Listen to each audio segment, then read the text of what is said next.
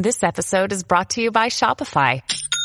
Forget the frustration of picking commerce platforms when you switch your business to Shopify, the global commerce platform that supercharges your selling wherever you sell. With Shopify, you'll harness the same intuitive features, trusted apps, and powerful analytics used by the world's leading brands. Sign up today for your $1 per month trial period at shopify.com/tech, all lowercase. That's shopify.com/tech.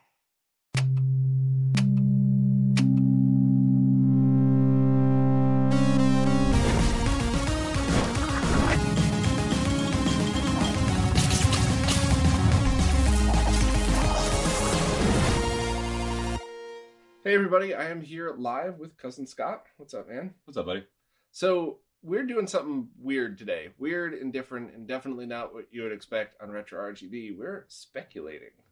That's the entire podcast. I normally hate that. I normally love being a nerd with data, but the goal of today is to watch a whole bunch of content on a bunch of different displays and discuss what we feel, at least for our test footage, is the better way to watch it.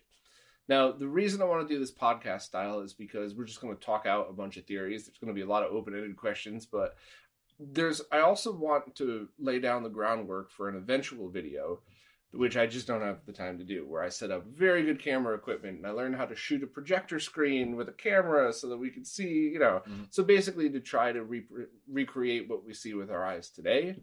But I want a starting ground to do that. And I feel like this podcast might do it. Now, maybe we'll give a shot recording, maybe we won't. I think what would probably the best way to do this is just to watch some footage and then come back and talk about what it is that we watched. And there's some questions that I want answered. If you have a multi-format CRT, so something that does 480i and 480p, and you have, what is the better resolution to watch certain types of content? Now, this is an unanswerable question because it could be different for every TV show or movie, but my guess was always stuff that was like really shot for TV might actually look better in 480i because that's how it was always designed to be viewed. Like, those made-for-TV movies of the 80s and 90s. Well, you're talking about something where, like, the output that exists is, like, a 480i signal, right? Like, Some of that stuff might have been shot on 16mm or something like that. And in some cases, they make beautiful transfers of them today for 1080p or something. But You're not really talking about that kind of stuff. Well, I mean, I am. But that's the stuff that I want to work out. So by the end of this, hopefully we could have a blueprint of what to test when we do a deep dive video. Or maybe we'll ask My Life in Gaming to do it because they're going to be way better at that than I am anyway. But stuff like, because I've found personally, going into this, I do have a bit of a preconceived notion because there was a lot of content that I always preferred to watch on a CRT that I actually think a decent projector. So you don't need to spend thousands, but like not a $50 Pico projector that you have your cell phone up to. A decent projector, I feel like in many of these cases, I prefer. There are, of course, the times I prefer a CRT. I almost never prefer a VHS tape, but I think I found a scenario that I might. Really? And then, of course, the only thing that I think I know for sure for myself personally going into this is I don't like to see movies with a ton of film grain on an OLED TV, my 4K OLED.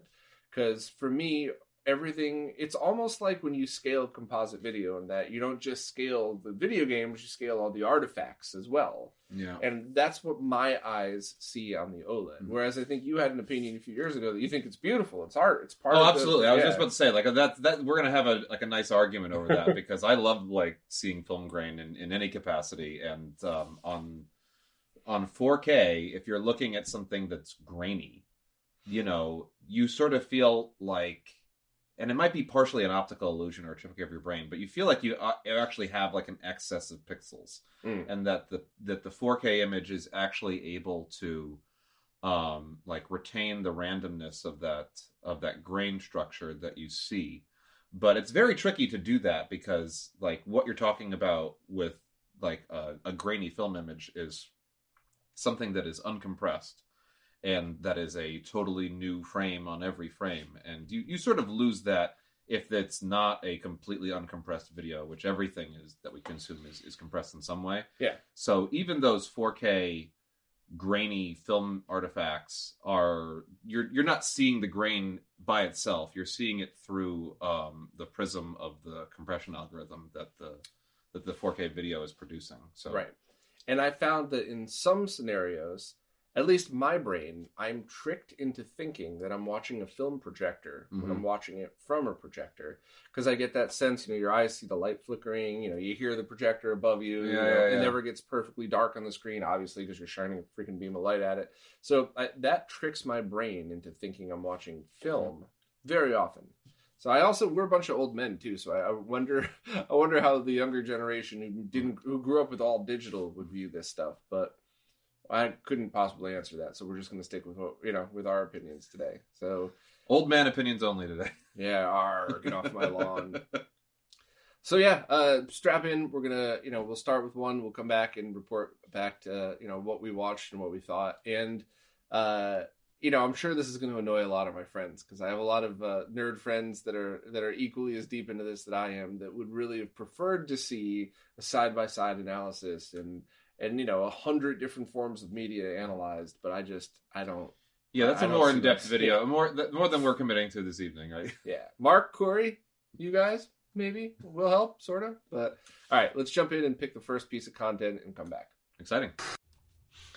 All right, so it's even more complicated than I thought. It is complicated. It requires a very deep, sensitive eye to be able to have feelings about this kind of stuff. Yeah. So let's lay out the test, and it's actually many tests, not test. So we watched X-Men, the cartoon, on a DVD. We watched Shaka Zulu DVD, which I think it feels like it was shot on digital, not on film. I could be wrong. I don't know. It's got that weird. No. Shaka Zulu was probably almost certainly shot on film, but what we were looking at was. It's like if you were to compare in our house, we have DVD rips and Blu-ray rips of the Next Generation, and the DVD rips of them were coming from the videotape masters, because that was an acceptable source to make a DVD of. And then when they came over to the Blu-rays, they actually went back to the original film elements. And I think that just in the case of Shaka Zulu, they just took the content that they had originally used for broadcast and then made their DVD out of that, is probably what happened. Yeah, I'm pretty sure you're right about that. And then we used Dream Theater Live at Budokan. And not only did we have 3 different sources, but we also watched it on the JVC 36-inch 480i only TV, 15 kilohertz. We watched it on the Sony BVM D32. And then we watched it through an Oppo UDP 203 Ultra HD Blu-ray player with a pretty good deinterlacer on a projector, on the BenQ projector.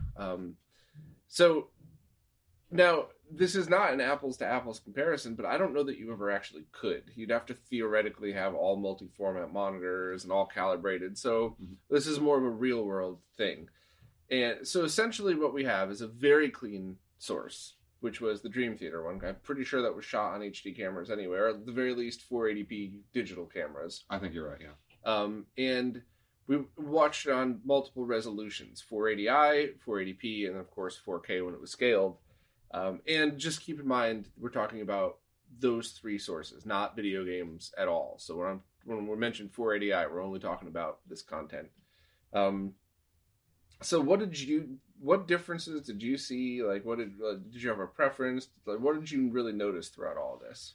Well, the most,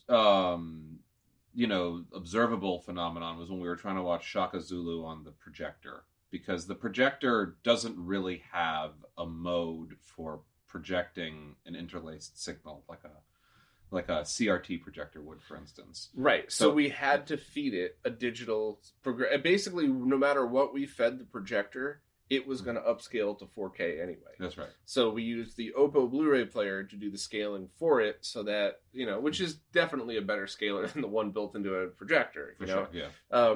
So you're right, yeah. And it just couldn't really handle it. It couldn't create an attractive image at all. There was all kinds of jaggies and what do you call that? A comb? I think you're supposed to call them combing effects. Combing effects, yeah. It was immediately and obviously apparent. Whenever anything moved at all, you could you could see a zigzag as clear as day, and there wasn't any way that we could futz with the settings or something like that to get rid of it, because it had to interlace it. So when we were watching them on both the consumer TV and the BVM, like, they both produced excellent results, I think, watching it in interlaced mode. Yes. But I think that the trick here is, like, one of the points worth noting is that we were always watching like something that came from a DVD, and like, well, we'll get to the next one later. So let's like when we're talking about like DVD content, which is sort of another way of saying like the kinds of content that most people are going to be consuming if they're not looking at old VHS tapes, probably, is that like most of that content had at least an overture towards a progressive scan kind of effect, like in the mastering of the DVD, which is why the Shaka Zulu DVD is so useful in this context, because it really doesn't appear that any effort was made in that regard. You're always seeing it through the filter of that transformation to take it from whatever we probably saw it on television originally in the 80s or the 90s to when it was created for DVD consumption these days. Almost everything that was maybe viewed in a interlaced format or transformed into an interlaced format when we consumed it in the 80s and 90s has probably been prepared in something that we would see today, that's something that's meant for a more modern display.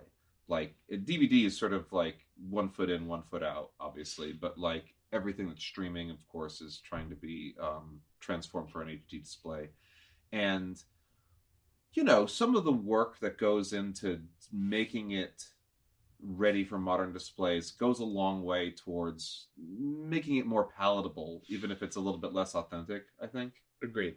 And I mean, I was kind of going into it expecting that I was going to prefer the 480i look as opposed to the 480p on the PVM. I'm sorry, on the BVM, and I think I actually liked the 480p look a little bit better.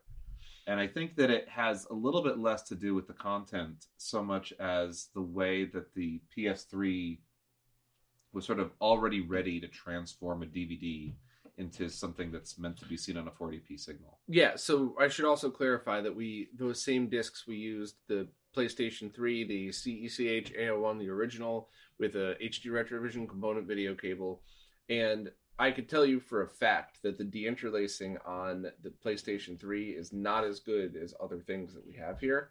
It just was an easiest way to do it. But I don't think the PS3's deinterlacing affected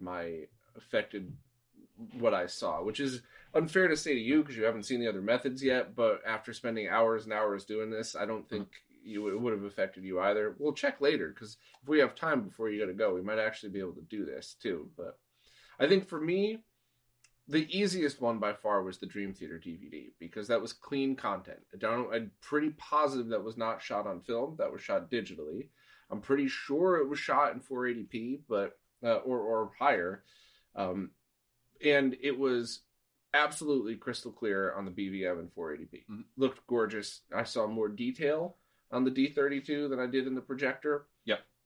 But I like the projector better because it's a 90-inch projector versus a 32-inch widescreen. And nice and bright, too. It is a bright projector. We did obviously turn the lights off. But so I did not dislike it in 480i, though. It wasn't something that I saw and I was like, why the hell would I want to watch this crap? Like, I didn't, not at all. Like, if, for whatever reason, like, if you were somebody that said, I want to watch 1080p and up on my flat panel, and anything lower than that, I want to watch on my CRTs, even if it's 15 kilohertz, zero complaints with the clear one. But my favorite was definitely the projector. Even though there was no film noise, there was none of that weird. Yeah, it was the best way to watch the Dream Theater and the worst way to watch Shaka Zulu, probably, right? Yeah, so Shaka Zulu, that one, definitely a CRT. So now we're talking noisy, a noisy thing. And it was, when I say noisy, it wasn't even just like film noise and deinterlacing artifacts, but even as they were putting the title cards on, like the title was shaking because it was such a, it was not a very well shot and produced thing compared to what you see today. It wasn't a very well mastered DVD, I think is the right way to put it. We don't know. I think that like in its time, Shaka Zulu was probably shot on 16 millimeter, and I think it was probably like for a TV movie like about as good as a production was. Like there's cast of thousands in that movie. Like I think that I don't think that they went and skimped on like basic stuff like not making a like legible image, but when you watch our DVD here, it sort of feels that way. I remember when I was going through film school, and like when I first got into like in 1999 when I was principally watching movies on VHS, like there were movies like a great example is Suspiria, which is among the great movies, one of the more beautiful movies ever made by Dario Argento, and it was such an ugly piece of junk when I watched it on VHS. I was like, this is an ugly movie, which is like anybody who's seen Suspiria would be like, what planet are you on? Like it's one of the most beautiful movies ever made. And there's movie after movie after movie that like was made with every effort to make it as beautiful as possible. But when we saw it on like, back in an era when they didn't have the means and a lot of people didn't have the wherewithal or the interest in making like the world's best copy of Texas Chainsaw Massacre is another great example. That you think that movie is like grotty and ugly and like was shot on bad tape or something like that. But only recently did they make a good Blu-ray of it, and you're like, wow, this movie looks great. Like, how is it that like I thought that it had that effect? Well, there's a psychological effect of watching like badly transferred video, and sometimes you kind of psychologically connect it being like, well, it's supposed to look that way, or like there's something that's supposed to be kind of like unpolished about this look, and maybe it contributes in a way that's meaningful to some films. But I don't think that like in the case of Shaka Zulu it was intended that way. I think that we just have like a bad disc. I think in the case of Shaka Zulu, the purpose of that was to just present something that Western audiences hadn't seen. It was early 80s or something, right? Or mid 80s? I couldn't tell where in the 80s, but it was in the 80s. Because I remember being a little kid, and I remember that scene where they were like, why aren't you wearing your flip-flops? And he's like, we don't need stupid flip-flops here. Like, you're a badass. That was awesome. So like that, that was kind of cool. For me, though, once again, this really pushed forward the whole how good a BVM is, because I did not like Shaka Zulu on the BVM in either 480i or P, because you saw all of the crap. Yeah. You saw that one actress's horrific makeup. Oh, bad makeup jobs, yeah. Especially on old TV shows. As they didn't, it wasn't a concern at all for standard video, yeah. It is just like watching it on an OLED in that, in the BVM, I mean, in that you see too much detail.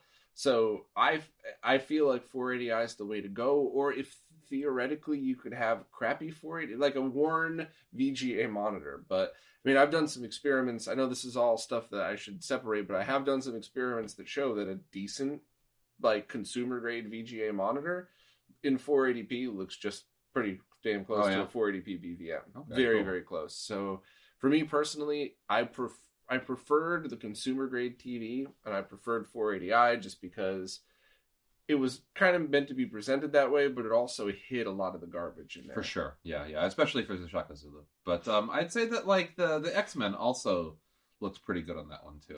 So that's the thing that I'm not understanding, is that I thought X-Men was totally fine on the projector. There was some combing artifacts, but not enough to make me pull my hair out like with Shaka Zulu. It looked great on the BVM, but I think for whatever reason I preferred 480i, and I don't know why. And that could just simply be that the PS3's deinterlacer isn't that good, so if we put it through the VP50 into the BVM, maybe that would have been the best, but I just, for whatever reason, 480i on either CRT I thought looked just awesome. Or maybe it's my subconscious because I watched that when I was a little kid. It's absolutely that's definitely a case where you probably consumed a lot of it as a kid. A lot, and there's you want it to get back to that place where it's like, this is the way I remember it looking, especially for something that you watched a lot. I didn't have anything remotely close to those two TVs. I sure as fuck didn't have a D32 BVM, and I also did not have a TV as nice as that JVC 36-inch growing up. In fact, I didn't even get what I would call a really nice CRT until like 2000. I got ones that weren't terrible, but like not not that you would consider nice. So I had that like flat glass CRT Sony with component video inputs. That was like the first nice CRT I had, and that was long after the X-Men days. So that I think, was it the combination of my subconscious watching that on a CRT and now watching it on the best CRT that made it that way? I don't know, but I definitely preferred, for whatever reason, 480i and either one, the BVM. The one thing that I have noticed consistently every time we watch something is that, the D36, the JVC consumer grade, is much bigger than the 32-inch wide Sony. You could fit that 32-inch wide almost inside that 32-inch. And anytime there's especially 4x3 content where there's just that much more screen real estate, I prefer the bigger screen. Yeah, I'm with you on that one too. I mean, like, your screen is so... As a matter of fact, like, your BVM, which is a widescreen monitor, it sort of seems like... I mean, I don't know exactly what you use it for, but when I'm using my BVM, it's for 4.3 content. Or it's a test, right? But for, like, it's mostly 4.3 content. And it's always a little disappointment that you don't get to use the whole screen, except in, when you're more or less looking at, like, 480p content. Yeah. Well, I mean, this setup isn't finalized. Once I determine what my favorite things are, I have these wheel carts here. So not the D32, but like, for example, if this were a different test, I could easily grab the D20 or the 20L5, put it on that cart and just put it right in front of us. So our field of vision has the same amount of screen filled up as it was. And that's true. When I'm using my BVM back home, I'm always a lot closer to it because I have it on my cart and I kind of roll it out to be like about this far away from me or so, and we were sitting on the couch over here. Yeah, by the way, shout out to all the people that made their own rolling carts. That was cool. We did that 10 years ago pretty much. Yeah, as well, and I'm glad to see people picking up on that. That's definitely cool. The way to go.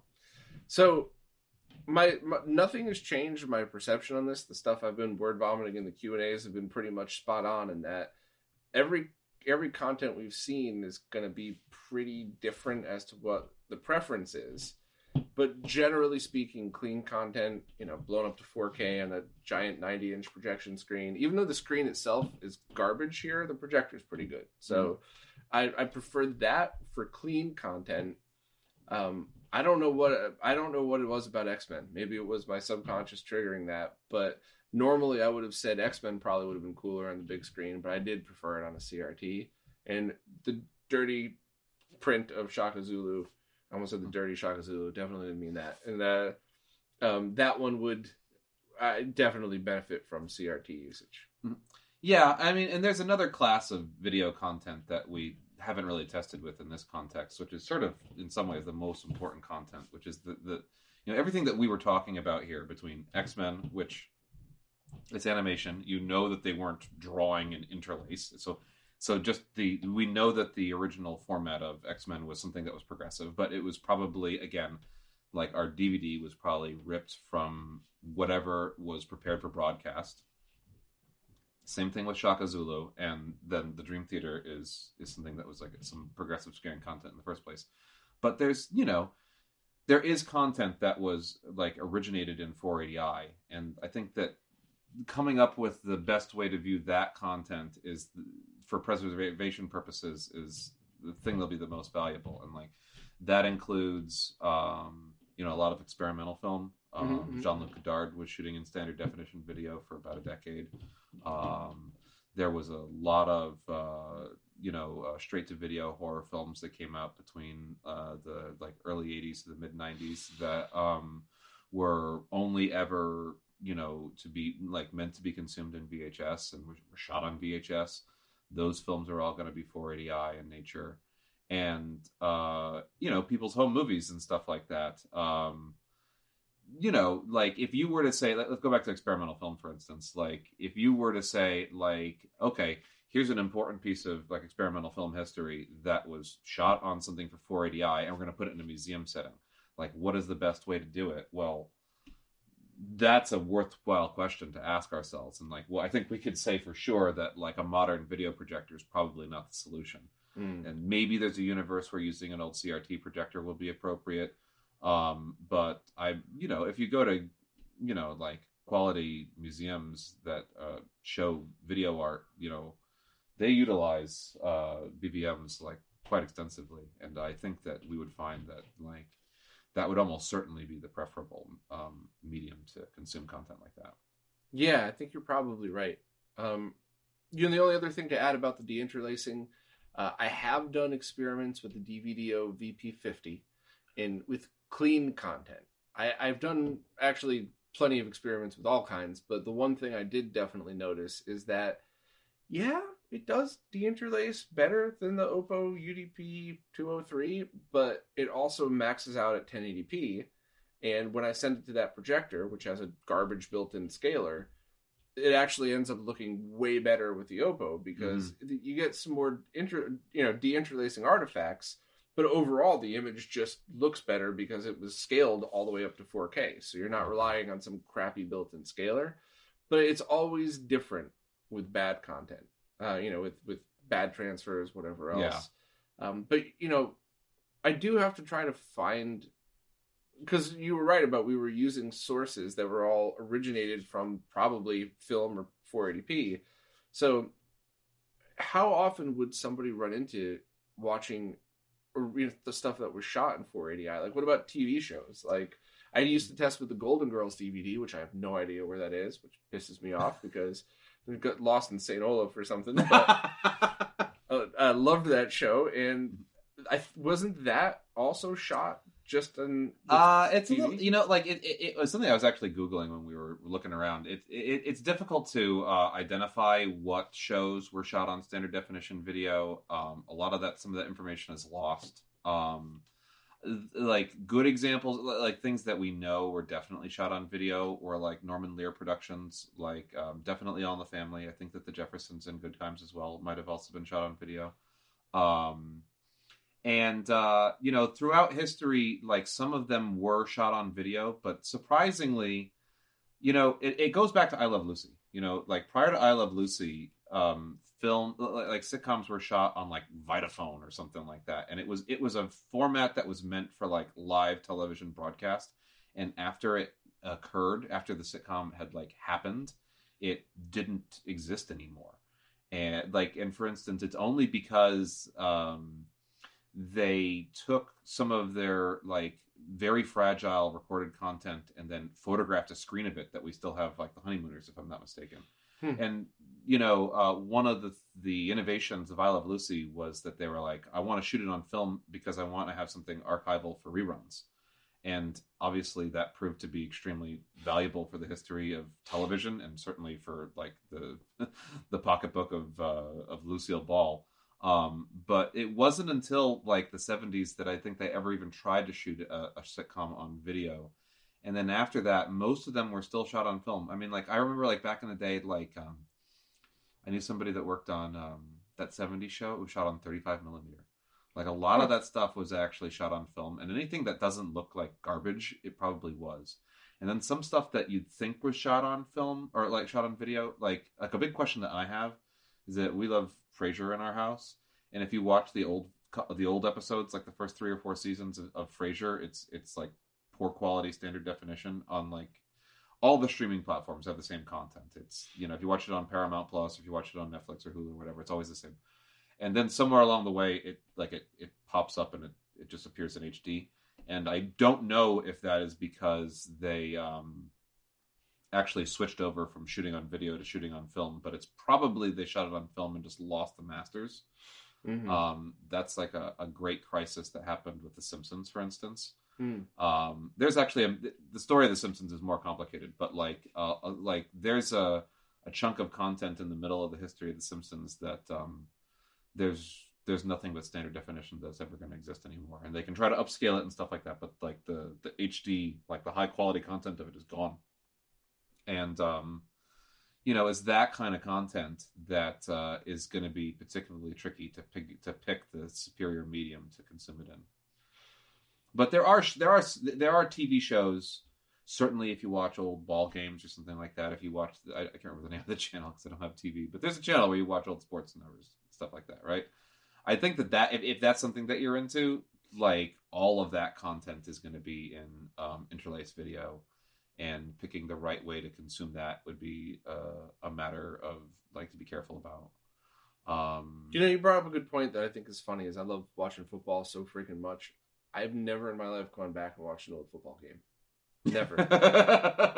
Neither have I. And I it would be one thing if I was like, I don't really care about all sports, which would be fair. Why would I? But everybody's seen my social media, sees what I do every Sunday to watch all the games, and it's like, you're Back to the Future 2 rig over here, right? Damn right. All right, so I have another idea. Let's check out another set of stuff, and we'll meet you back here, I guess, in a second. All right, let's do it. All right, I gotta just do this on camera. Dr. Strangelove, brand new VHS tape, never been used. Cut the seal for the very first time. Oh, something fell out. Well, I'll get that in a minute. All right, so I chose that one very deliberately for a whole bunch of reasons. So I've talked a lot about how I always thought noisy old movies with lots of film grain on them look really great on a projector. You fool your brain into thinking it's, film and everything else. But that one specifically was really noisy. Lots and lots of film grain in black and white, and it was 4:3, mostly aspect ratio. No, it's not 4:3. It certainly was. It's square. No, it's not. It's like 1.7, I think. Squarer than 16:9, we could say. Okay, sure. And that's one that I just decided when I saw that originally, I saw it in Ultra HD, the 4K remaster on an OLED, and it looked terrible, which is such an awesome movie that I love so much, but it did not. All I saw was the noise. It brought it all out. And I saw it digitized and scaled. That experiment we just did. So we did the original VHS tape, brand new, on a JVC VCR. We did composite video, and we also did S video out to see the difference. And I think while it did look amazing on the projector, it kind of felt like I was at the movie theater. I think my favorite was the Square CRT. Really? Fascinating. What about you? Yeah, no, I like the 4K. I mean, it's a Stanley Kubrick movie. It looks that way for a reason. Everything is there for a reason. It looks beautiful in the 4K.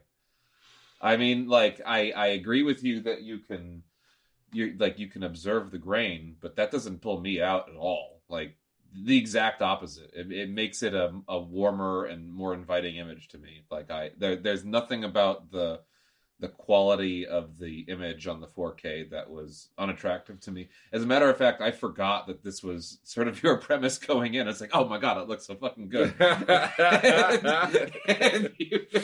of course you're like, oh god, I can't stand this. I can see the dots.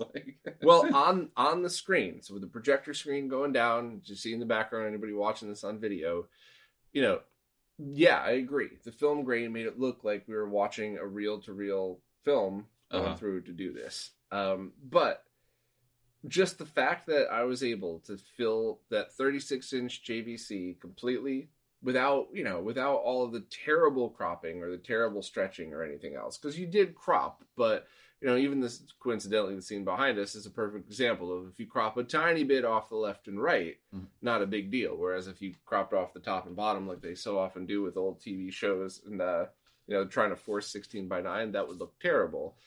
So I think, for me personally, and the one, we're running out of time here. I said at the beginning, this is going to be something that's just plants the roots for something else, of course, but I don't think I would ever watch a VHS tape like blown up on an OLED TV or something. I just think there would be so much extra noise involved in that. But I think this scenario of a more square-ish movie that is cut to fit, a 4:3 screen on a VHS tape where you get, you really get the actual warmth of it on that TV in composite video. I thought it looked amazing.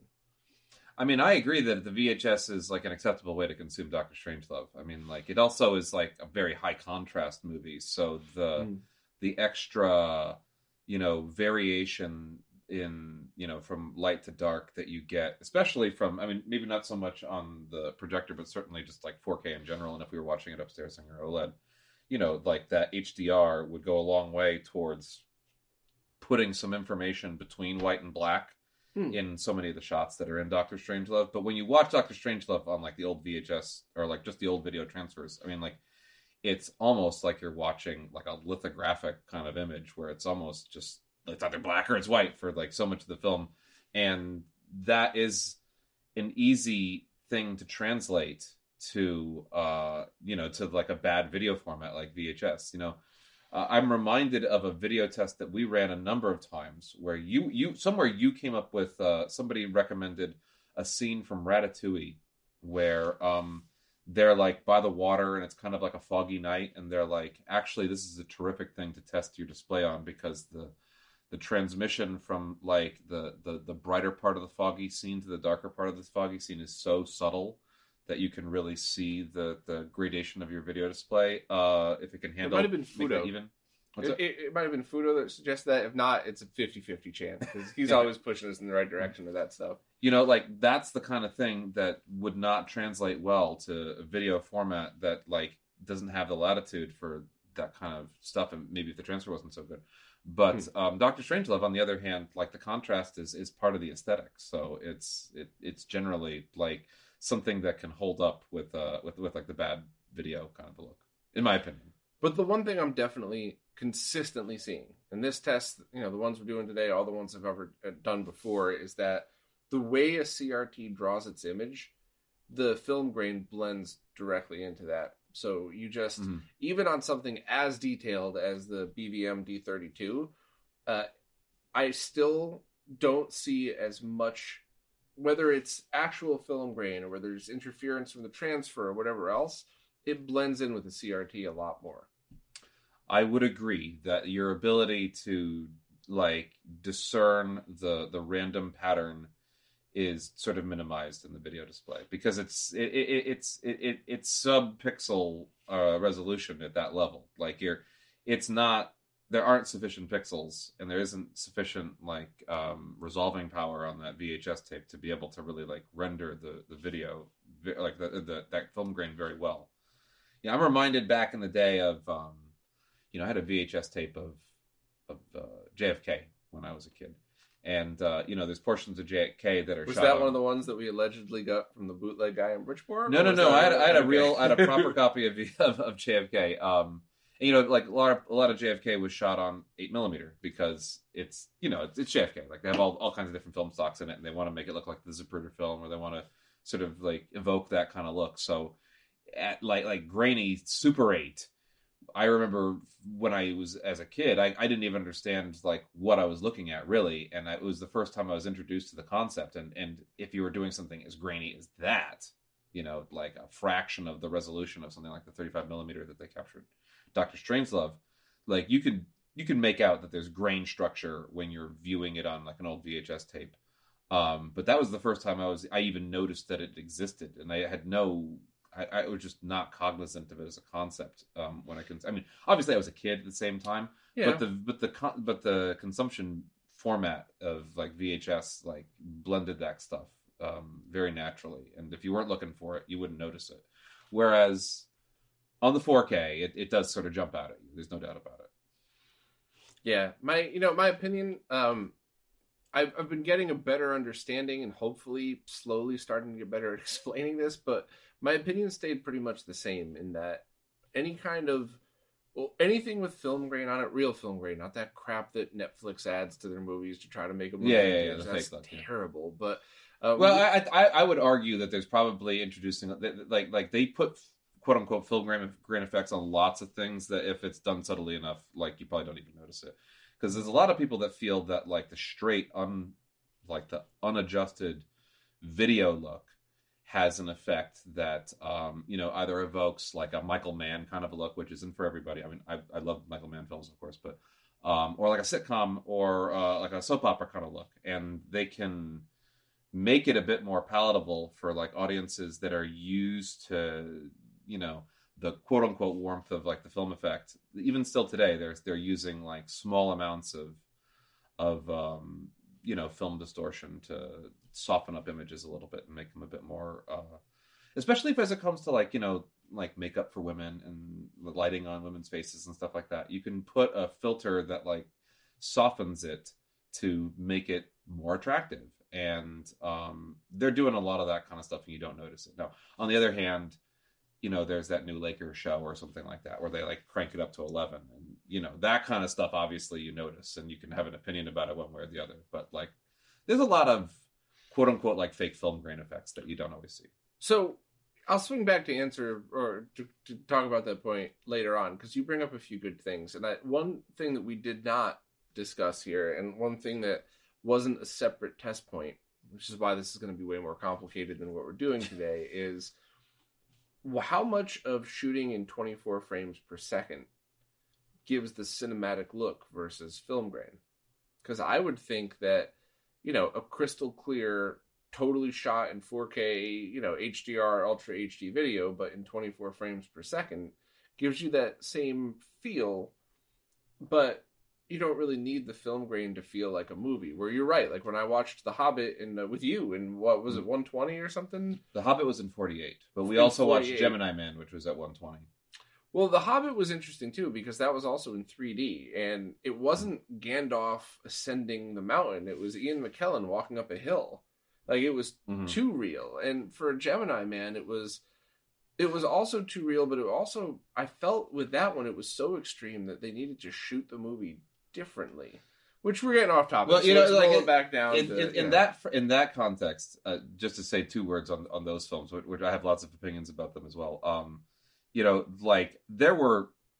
Our eyes are not used to that kind of look at all, and that goes like way, especially Gemini Man, goes way into the quote unquote like soap opera style look.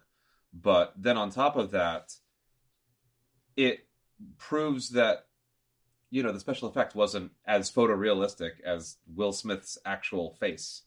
And like whenever there was that CGI effigy of Will Smith on the screen, like at 120 frames a second in 3D, like it just really pulled you out of it. And then of course in The Hobbit, there's special effects every second that you're watching it, and it just makes it look chintzy and cheap.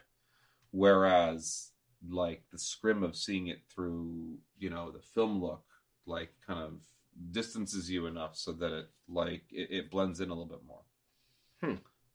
But back to your point about whether 24 is gives it more of a film look. I mean, a lot of stuff is shot in 23:9:7, and then like that, and then it's like 29:9:7. Now, like, there's a difference. Like, I think a layperson would be able to tell the difference between something that's shot at like 60 frames a second or 59. Like 1080i, like a football game or something like that. Yeah, you mean shot at 60-ish versus 24 or 30, not 59 versus 60. Yeah. Like, those kinds of looks are, like, legible and different, like, at a glance. I personally don't think that, like, it's worth saying that, like, when we're watching 24p on video displays, we're talking about like drop frames in some cases, and I personally think that it is less of a severe difference than like the grain type of thing. Interesting. Because we've become pretty used to watching 24 frame per second or 23:9:7 type video content. And I don't think that it like has the shock of being different to our eyes lately. But to your, if we were to go rewinding and back what we were talking about, like in the, the analog video era, I think it was something that felt distinctive, but that was probably had more to do with it being progressive and, like an individual frame rather than an interlace signal. But that's my opinion on that one. I think that this is another area that like, there are people who have like very strongly felt opinions about these kinds of things. And in the video game world, where 24 or 30 or 60 or whatever it is much less standardized. And even within a game that's like purports to have one frame rate, like it might be falling below that just because of the processing power. Like there's much more strongly held opinions about that kind of stuff. But when it comes to like movies, I think people are just sort of like used to the 24 look. Yeah, that's pretty interesting. And I wonder how that all kind of translates to all of this stuff. But I think for me, to circle back what, we get a little sidetracked on, I don't think anything's changed in that if something is shot digitally or something like, which, we didn't show tonight, but like the Jaws, I think it was the Ultra HD of Jaws or maybe even just the Blu-ray, but like if it's scanned and cleaned in a way where, you still get film grain, but you don't get like the weird artifacts, right? So if it's done in a way where it really reflects the original, like Jaws, and not like Predator, where it looks like you turned on the RetroTink smoothing filter for that. Like, yeah, well, that's not about film grain. That's about like image smoothing and all kinds of graffiti that they're putting on top. Yeah, of that's terrible. Not the same thing. But just cleaning up, because I think when I watched the documentary about the Jaws remaster, they looked at every frame. And they tried to decide, and I'm doing this from memory, and I've been going for, I don't know, I was up at 7, 10, so do the math yourself. But I think I remember that they were saying they looked at each individual frame, and they tried to clean it up as much as they could without changing it, without doing what they did to Arnold's face in Predator. So actually, they did a good job with Arnold, and everybody else got screwed over. But so in a situation like that, where the movie has been cleaned up to the point where it feels like something modern shot on film that was then transferred to digital, anything's fine. But as soon as it starts to get a little dirtier, a little more of the artifacts, a little more of the film grain, especially anything that was, made for TV, I start to really prefer either the projector or the CRT. And I really I don't know if I have a set, like, this is how I'm always going to watch this content. This is all I'm always going to watch that, other than what I just said. So basically, my analog setup's down here. So everything like that is going to be done here, and everything digital will be upstairs. But like, we started to watch the Star Trek remaster, the one that was just released on, what was it, Paramount Plus or something?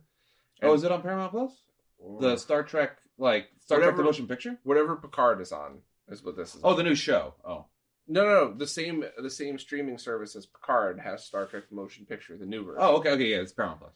And I fell asleep. I was so exhausted I couldn't make it through. But slow movie. So it wasn't just that too. It was, but I don't think I really minded it on the OLED so much. I think they really did do a good job cleaning it up and putting the extra effects. But for most everything else, I think. But you bring up an interesting case because a lot of Star Trek. First off, the special effects supervisor for Star Trek: The Motion Pictures, Gordon Willis, who who died in the last year and is really one of the titans of special effects. But on top of being just sort of a special effects wizard, he was like a madman who was trying to pursue, large format, high frame rate films, and he wanted to release a film format that he was trying to shoot a feature on that was going to be on 70 millimeter or 65 millimeter capture, and running at 48 frames a second. And, as you can imagine, it ran into hiccups, and the beautiful dream never came to fruition. But generally speaking, when Gordon Willis was shooting films, he cut his teeth on 2001: A Space Odyssey, which of course was shot on 70 millimeter. And all of the special effects content in Star Trek: The Motion Picture was shot on 70 millimeter. So what you're talking about is a film with actually has a lot less grain than a film that was shot on 35 millimeter. I totally forgot all that about the 70 millimeter. You're totally right. Some and those 70 millimeter films just look next level on those 4Ks. I mean, 2001 and I don't think I've watched 2001 in 4K. I'm definitely missing out. I'll have to do that experiment. Yeah, we got to do that experiment. Yeah. Count me in on that one. That's my favorite movie, so I'll watch it anytime you want. Yeah, we kept missing. They were showing it at one theater in Brooklyn in 70 millimeter, and we kept missing. I don't miss it. I've seen 2001 on 70 millimeter 5 times. I kept missing to meet you with it. So that's right. We were going to go together. That's right. Yep. Yeah. So a little aside, what'd you think of the speaker setup down here? Oh, so beautiful and clear. And one of the advantages of the suburbs, like even if I had like a nice setup like this, I probably couldn't play it loud enough for the sake of my neighbors and for the sake of my daughter. Like I can't listen. I haven't listened to something this loud except when I'm in a movie theater in quite a while, and it was crystal clear. But that was the thing that really got me, is it wasn't that we were cranking the volume, is that it was so full. Yeah, it has a nice full dynamic range for sure. And I absolutely noticed the difference. Is it just no subwoofer? It is 2 bookshelf speakers.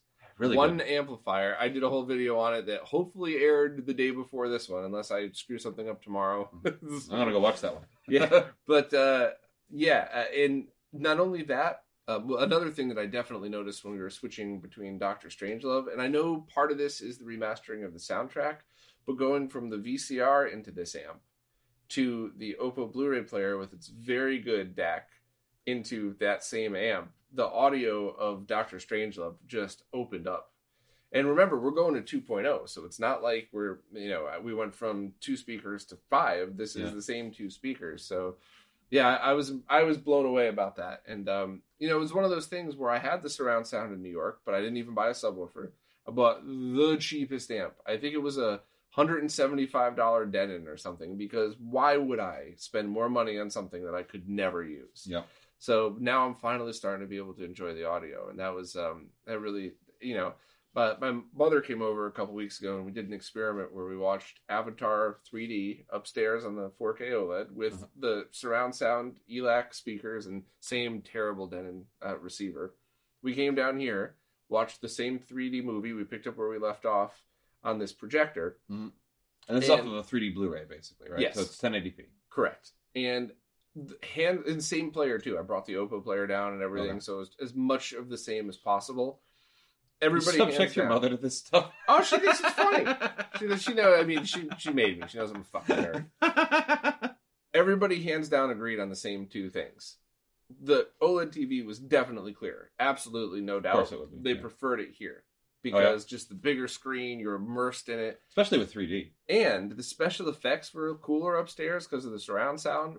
But everybody preferred the stereo in here better, which means now I have to save up for another amp. So hopefully, I'll do another Whatnot stream, sell all the extra stuff so I can buy another amp. But so that was pretty impressive about this down here, and I just couldn't believe that 2 speakers could sound that amazing. So I was pretty impressed. Which ones are they again? Ascend Acoustics, fully magnetically shielded, totally safe to use with a CRT. And if I didn't have something bad happen this weekend, that video would have gone out yesterday and the day before this video. So I want them now. Yeah, man, I'm very impressed. Yeah. So, suggestions for you and suggestions for us. Suggestions for people who want to mess with this: take any VGA monitor that still works. Something that if you load up a white screen and it's all yellow, don't take that one. But other than that, any VGA monitor that still works. You could even get something like a component to VGA transcoder, and you could connect a PlayStation 3, anything that outputs 480p, and you could do the same type of experiment about that. If you're lucky enough to have a multi-sync monitor, that's easiest because it's more of an apples to apples. An easier thing might be get like a 20-inch consumer grade TV and a 20-inch VGA monitor, and you could do all these experiments yourself. You don't need fancy equipment. And in fact, a lot of the stuff I have is just basic video game things. You could get 480p and 480i from a PlayStation 2 if you're using component video. You don't need to spend a lot of money to do these things yourself. The only thing that I would definitely say is that any not garbage projector should be fine. Don't get one of those Pico projectors you plug into your cell phone, and it's but anything about this that you would suggest that like other nerds like us should try? Is there anything that stood out? Anything that you wanted to I mean, I think I would just say that like it should be stated explicitly that the purpose of this experiment is to measure like what you find aesthetically comfortable for yourself. Yes. Like you aren't ever doing apples to apples, like you said before. And like, by the numbers, it really shouldn't even be an argument that somebody would prefer to watch a VHS tape of Doctor Strangelove than a beautiful 4K transfer of it. Like, it's only because you have an aesthetic preference that that makes it attractive to your eye. So you should approach this experiment through that lens of saying to yourself, like, what is most comfortable to me? I Well think it's said. distinct from like a lot of the video testing that you do on the site, which is to say, like, you're measuring effectively, like what the first level of Sonic the Hedgehog looks like over and over and over again, and Right. like identifying those, as much as you can with numbers. Like, here's how it's different, and this isn't that experiment at all. No, I think, but much like gaming, there's an infinite amount of right ways to do it, and there's some pretty clear wrong ways. Laggy scalers, Yeah. progressive scan, being deinterlaced, and. But I don't think there's too many wrong ways to go about watching movies. I do think that you should try to watch it on a display where you're focusing your attention to. Because a lot of people shit on people who watch movies on cell phones, but I always push back against that because we had tiny ass TVs as a kid. Well, I shit on people who watch movies on cell phones. They suck. Nobody should ever watch a movie on a cell phone. That's bullshit. I don't know. If you have a really nice OLED cell phone, you propped it up and you're paying attention. I resent my daughter for watching videos on a cell phone so much I can't even tell you. Still, I had a 10-inch TV for a while growing up. That was it. It was my TV. That's okay. 10 inches is fine. A TV is fine. It's a phone that's a problem. Oh, phones are like bigger than an average PVM these days. Are you kidding? Right. I would say another important part to this experiment is that if you're dealing with, like, obviously, like, the CRTs are the way they are, but you got to make sure that you do the basic of, like, turning off, like, the motion smoothing and, like, the vivid mode on your displays and all that kind of stuff is, like, the barrier for entry. Like, to say that there is a wrong way to do it, like, that is wrong. Like, you shouldn't. I have no patience for like turning on all that smoothing and motion scaling and stuff like that, especially for movies. Like, if it's, I've heard people say that playing a video game with the motion smoothing is easier for their motion sickness, or I want to watch a sports game with the motion smoothing and something like that. But, like, movies are, like, you should try to transmit onto your screen something as accurately as what's on the video as possible and not introduce those extra artifacts. Like, what you're doing there is basically adding via algorithm the kind of stuff that, like, we were bemoaning about the Predator Blu-ray transfer a few moments ago, and that's going to contaminate everything you observe. So, I mean, if you like it that way, then go with God, but, like, it's not going to be a meaningful experiment in this kind of a lens. So I mostly agree with that. I did at one point see kind of a really shitty TV connected to an even shittier cable box. And I turned off all the settings like I always do when setting up a TV. And then it looked better with them on. The combination of the crappy TV and the crappy cable box, I can't believe I'm saying that. So, but at the same time, I also, I was at Destiny's one time. We took her the 120 hertz OLED, the C1, I believe.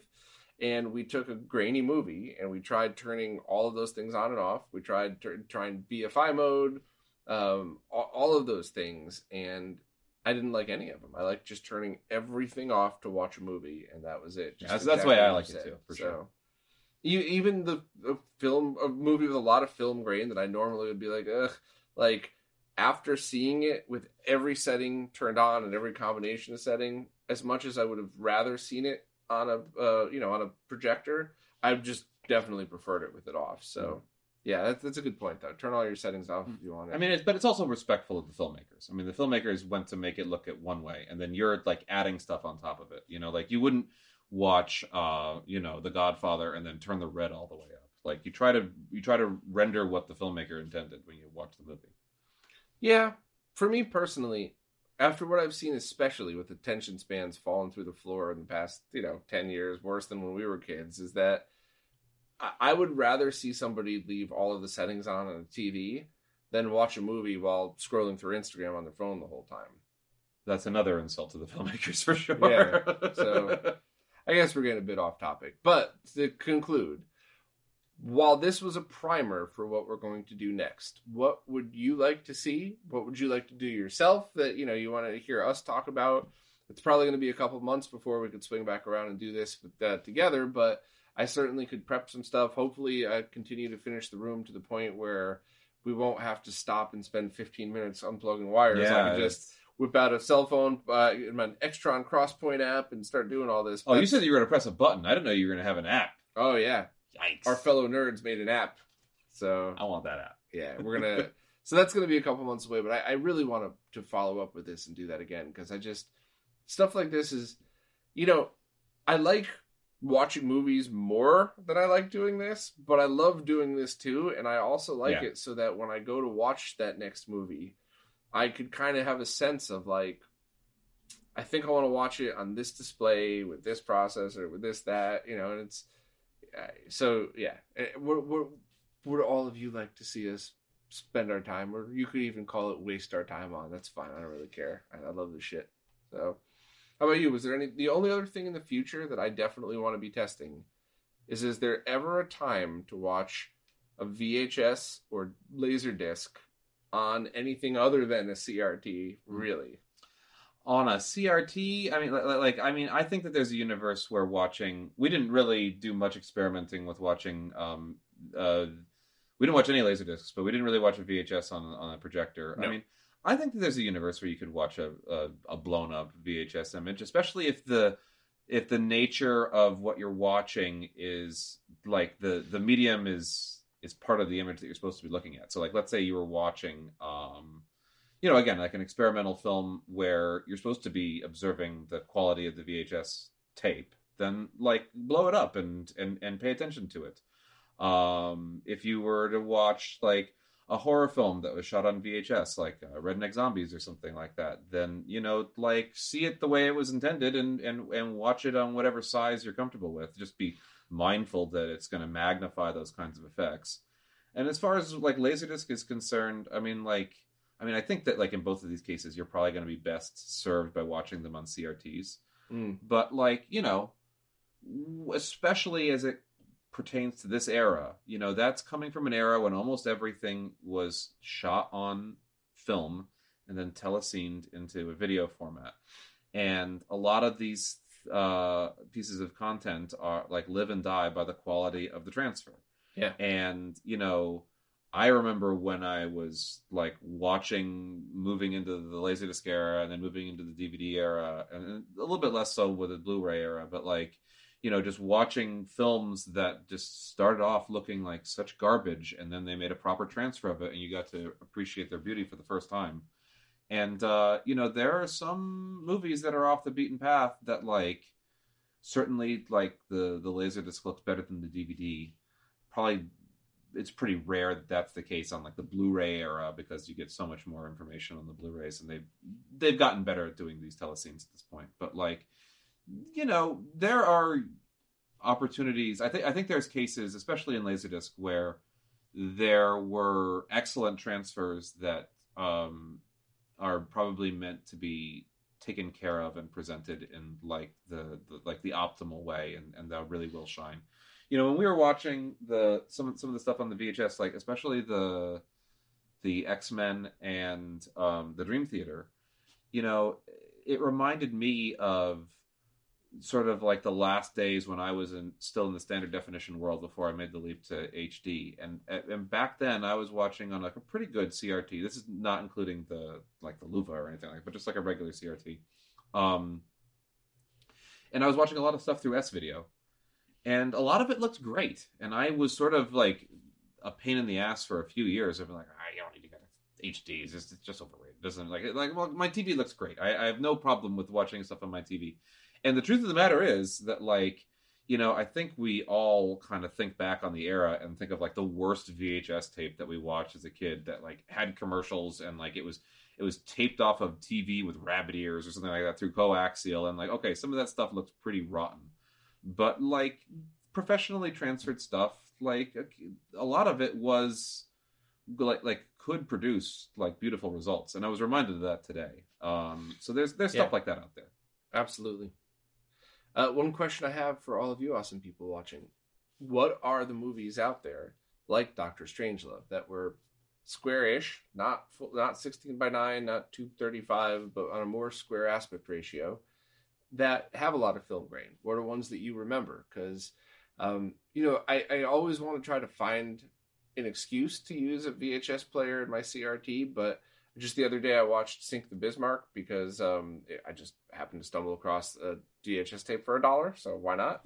And it was amazing. It was great, but I got about an hour and a half into it, and one of the main characters is yelling to nobody, and I went, "Oh, I bet you this was shot in widescreen, and now it's just cropped out." And I looked it up, and yes, I should have looked that one up. Perilous, unlike if you're watching those old VHS tapes, for sure. They did a lot of pan and scan back then. Yeah, so that's not what I'm looking for. I'm looking for things like this, where if it was in a 4:3 aspect ratio, you're not really losing anything. Well, you should just go to any movie that was made before like 1950 that was shot on 4:3 an Academy aspect ratio. You could watch Citizen Kane or Casablanca or forgot about anything like that. Like you could watch Sunrise, or you could watch a Charlie Chaplin movie. Like all of that stuff will do a good job. Well, what are your favorites? Let me know in the comments, please, because I want to pick up a couple of VHS tapes with them. Now that I've been spending some time on Whatnot, there's some pretty good VHS sales people there that have like massive collections that they're thinning out. So that's pretty cool. Oh, cool. All right. Well, thank you, Scott, for doing this. It's always fun. Wish we lived closer so we could do this on a regular basis. I do too. You know how it is. Even when you were in Brooklyn, you still felt like you were in Mars because it was 2 hours. hours. I do live on Mars. Yeah, but anyway, thank you all for watching. As always, thank you, Scott, and we'll see you next time. See you guys.